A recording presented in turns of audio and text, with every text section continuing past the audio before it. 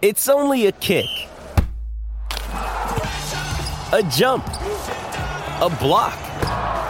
It's only a serve. It's only a tackle, a run. It's only for the fans. After all, it's only pressure. You got this. Adidas.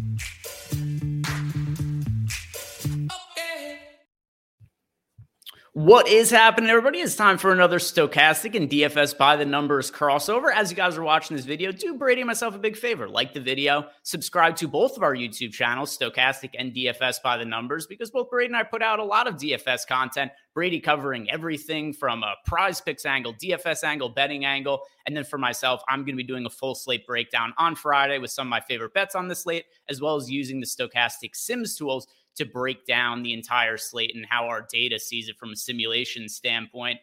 Brady, how did last week go for you? I remember you being on some props that hit pretty good. Yeah, betting was fine. From a DraftKings perspective, the cash was great. I was able to avoid the Kizrayev Muradov fight, which was just a complete disaster, and that was high owned. Had Charles Racky in cash, which was nice, and then Molly McCann. So cash was perfect. Tournaments was almost there. I was like triple the field pretty much on Charles Racky, but didn't have any Carolina, which she went out there and scored 100 points, and then also was a little bit too high on I was on Delidze, which by the way, I was kind of shocked how that played out. Like I picked Imavov to win and picked him to win by decision. Like that's what happened, but holy crap, I wasn't expecting Imavov to go out there and just completely destroy Delidze for the full 25 minutes. So that was shocking. But yeah, looking to it's another Apex card. It's another Apex card. This is a tough card in my opinion. We have 14 fights, a lot of newcomers, so it's going to be very interesting. Yeah, this is last week was an Apex card. This is a very Apex card. This is aggressively Apex in terms of the fights we have. We're getting last minute cancellations. So we've already got a fight that changed over today that I wasn't sure if it was going to be included on the UFC site or not, but it is. We've got Aoki now as a new opponent here in Kawamba. I don't know if you've looked into this fight all that much with the new opponent here, but he was supposed to fight Hadzovic, and that fight has gotten canceled, but they were able to get him a new opponent fairly quickly. But where we're going to start here is by breaking down the main event, which actually the main event is one that I am looking forward to because I have a lot of questions about Joe Pyfer. I think he's a super talented, high upside prospect, but we don't really know what his defensive wrestling is going to look like over an extended stretch of time. We don't know what he's going to look like in the third and fourth rounds and things along those lines. So with that in mind, for the main event, Brady, which way are you preferring to play it from a DFS standpoint? So this is the main event where last week it was like wasn't too high on the main event, even though Imavov did go out there and scored, fairly well. This week I want to be very heavily exposed to this fight. It's a fight that is heavily favored to end inside the distance. On I think most books it's around like minus 350 to minus 400 fight doesn't go to decision. And the reason being is it's because it's a Joe Pyfer fight. Joe Pyfer has not seen a third round in about 6 years. He's only been to the third round once. And you mentioned it, man. I mean, there's so many question marks. Pyfer's going out there and he's handling these guys. He's going out there, he's getting, early knockouts, early submissions. But, what happens if this fight reaches the late second round, the third round, and even the fourth and the fifth? Like, what does Pyfer look like? And we've seen some fights where Pyfer just slows down. He's been finished in both of his losses. So, although I think the most likely scenario here is Joe Pyfer does come forward and land a big shot and knock out Jack Hermansson within the first two rounds, Jack Hermansson cannot be ignored down at 7,200 because this is somebody that has 5-round experience. This is somebody that's fought the much better competition by a mile. And this is someone who's just always been very underrated. I think Jack Hermansson's striking is underrated, and his ground game has always been elite. He's an elite grappler, has elite ground and pound. And if he's able to get on top of Pyfer in the third, fourth, and fifth round, there are absolutely going to be finishing opportunities down the stretch. It's just, is his chin going to be able to hold up for those first 7.5, 10 minutes is the question. So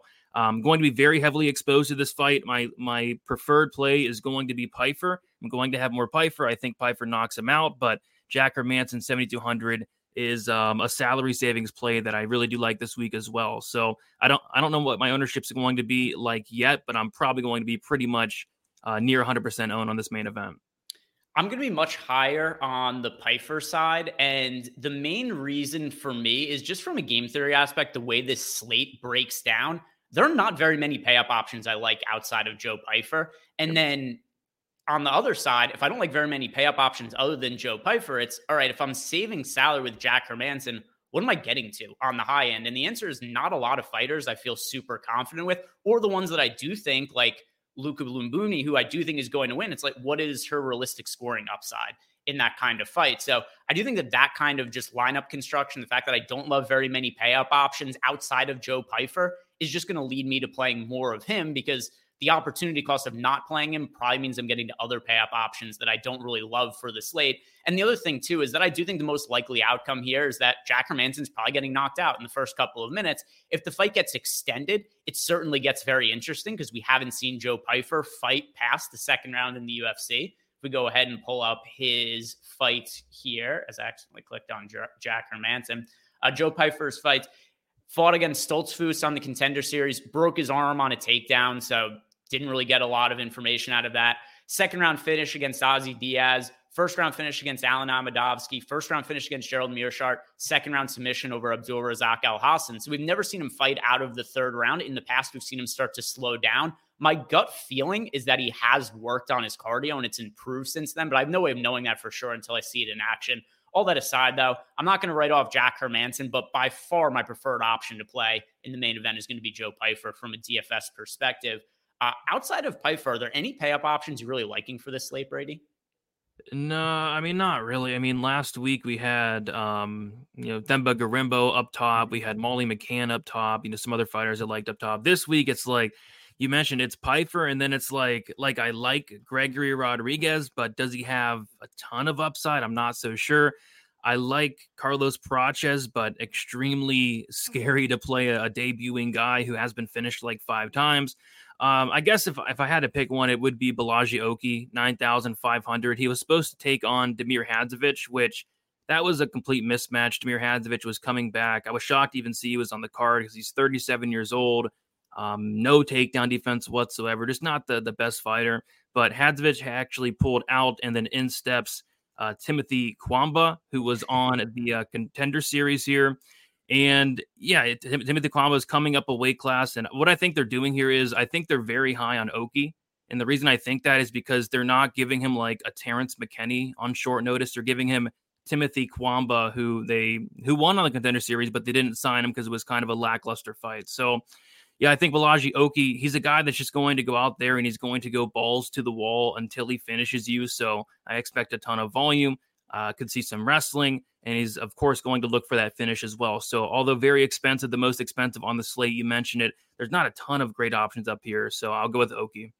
Yeah, and then another part, too, about Kwamba when he was on Contender Series, it was a lackluster, almost undersells what it is, because he got outstruck 67-43. So there was very little action in the fight. He didn't really strike me as somebody who has a lot of ceiling for DFS purposes, Kwamba. So I agree with you. Definitely favor Oki to win that fight. If nothing else, just based on the volume that we've seen that he could put out compared to what we've seen out of Kwamba.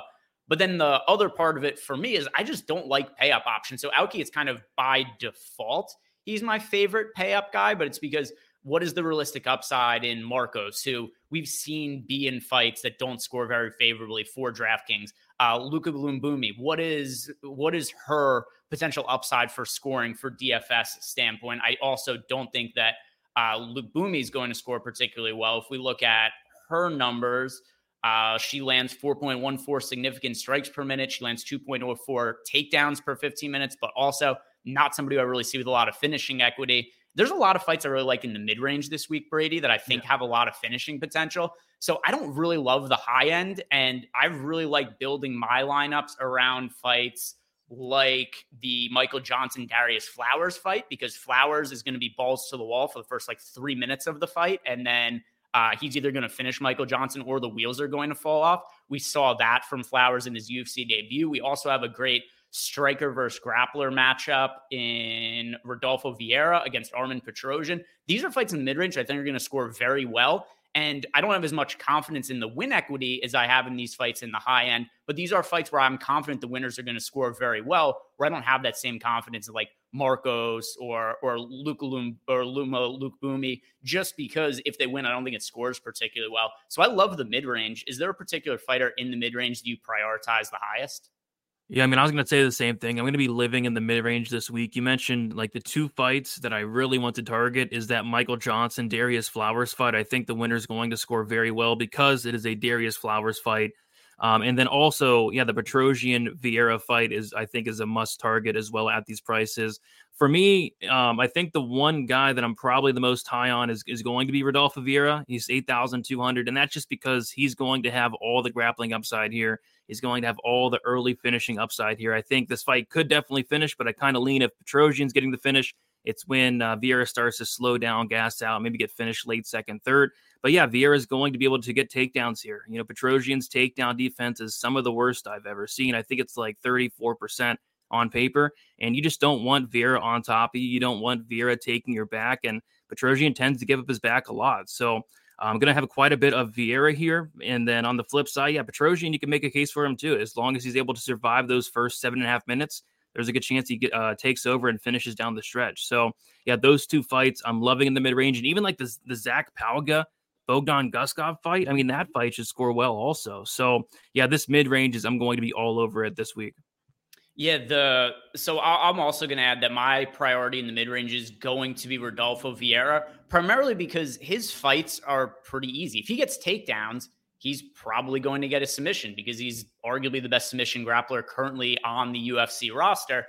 And then also, you look at the takedown defense numbers on Armen Petrosian, and I do think this is a matchup where the physicality of Vieira should lend to him getting takedowns. Petrosian only defends takedowns at a 36% clip. So as long as that number does hold up there, it's only going to take one takedown from Vieira to ultimately end up winning this fight, especially because Petrosian is not really all that well credentialed as a submission grappler himself. So I view this as if we do get early takedowns from Vieira, he probably ends up with a first round finish. And based on the data, I think it's more likely than not that he ends up landing those takedowns in the early going. And then also, as far as the Darius Flowers versus Michael Johnson fight, my preferred lean is going to be Darius Flowers, not because I think he's the better fighter, but because I have massive durability questions about Michael Johnson. We've seen him knocked out multiple times. He's coming off a brutal knockout against Diego Ferreira, and he's also just not trustworthy. Even in fights where Michael Johnson's cleanly winning in the early going, he finds a way to fuck it up and lose fights all the time. So I like Darius Flowers quite a bit in the mid-range. And that's also a reason why I just don't think this is a slate where we really need to pay up to the most expensive fighters. There's so many fights that have finishing equity in this mid-range. But is there anybody on the low end that you do like to save salary with outside of a Jack Hermansson? And it doesn't have to be all the way down, but maybe anybody else in the 7K range. Yeah, I mean, outside of Jack Hermansson, because I think Jack Hermansson is somebody I will have some of. I think like a dart throw this week could be Trevin Giles at 7,000. I'm probably the biggest Trevin Giles hater out there. I think this guy is skilled, but he's kind of like Michael Johnson. He always seems to find a way to lose, just extremely untrustworthy. But on the flip side, he's going against Carlos Praches, who just the level of competition discrepancies it's crazy. I mean, Trevin Giles has fought the much better competition, both inside and outside the UFC. And although Praches, I do like what I see from the guy. This guy has a massive reach. I love the striking, the tools on the feet. This guy, at the end of the day, again, hasn't fought the best competition, and he's been finished 5 times. So Giles at 7K, I don't think many people are going to play him, but he's the one guy down low that I think has some upside. This fight is, I think, heavily favored to end inside the distance. I think I saw like minus 325 for the fight to finish. So yeah, I think somebody's probably getting served here. And we've seen a lot of these Contender Series guys come in here to the UFC and not perform too well in that first fight. So I don't think Trevin Giles going out there and getting a win would be the most shocking thing. And it's not like we're paying, 9,000 for Trevin Giles. We're getting him at 7K this week. So that'd be the one, if anything, down low. I don't like a ton down low this week. Yeah, it's tough on the cheap end. I'm going to go to a little bit higher on the end of the 7K range with Bogdan Guskov. And he had a brutal UFC debut. In his first fight in the UFC, they booked him against Volkan Oezdemir. And yeah, he got KO'd. He didn't look particularly good in that fight. But here's where I think he could find success against Zach Pauga. And it's that we just haven't seen a ton of output on the feet from Pauga. And I'm not sure how he would react to an early onslaught that could potentially come from Guskov in this fight. Because one thing we have seen from him outside of the UFC, and while he's fighting absolute nobodies that aren't fighters that have, massive credentials or have a lot of experience or have even fought high-level competition themselves, Guskov hits hard. He's a capable finisher, and he's very aggressive in the early going. And I do wonder if just that amount of pace and pressure being put on Pauga could be enough to get him out of there. We did see Pauga get knocked out by Muhammad Usman, and I know that Pauga was fighting up a weight class he had no business belonging as a heavyweight when he fought on Tough. But at the same time, too, Muhammad Usman is not somebody who I consider to be like a massively dangerous striker or somebody who's a very well-refined striker. So I could see Guskov putting away Pauga in the same way that Usman did in that fight. And at his price point, that could be enough for it to end up being a win. And somebody lands in the optimal lineup for Guskov, because I do think a win for him would ultimately score well. Anything else you want to add about the slate, Brady? No, we talked about it. I think the mid-range is very good. I like Guskov as well. I'm picking him outright. I think he has a good chance to knock out Pauga there. So yeah, mid-range for me. It's a tough slate. 14 fights this card. A lot of newcomers, a lot of short-nosed replacements. We still have to see the way. Like, we might even miss some fights, might be canceled as well. So I mean, this slate's already a big mess, but it's going to be fun as always, and it should be a good one.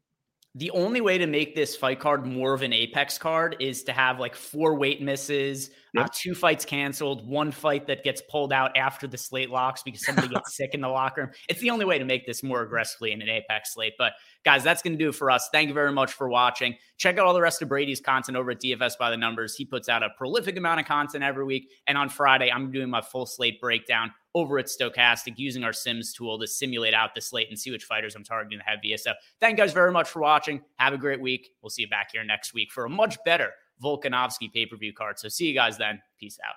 See you.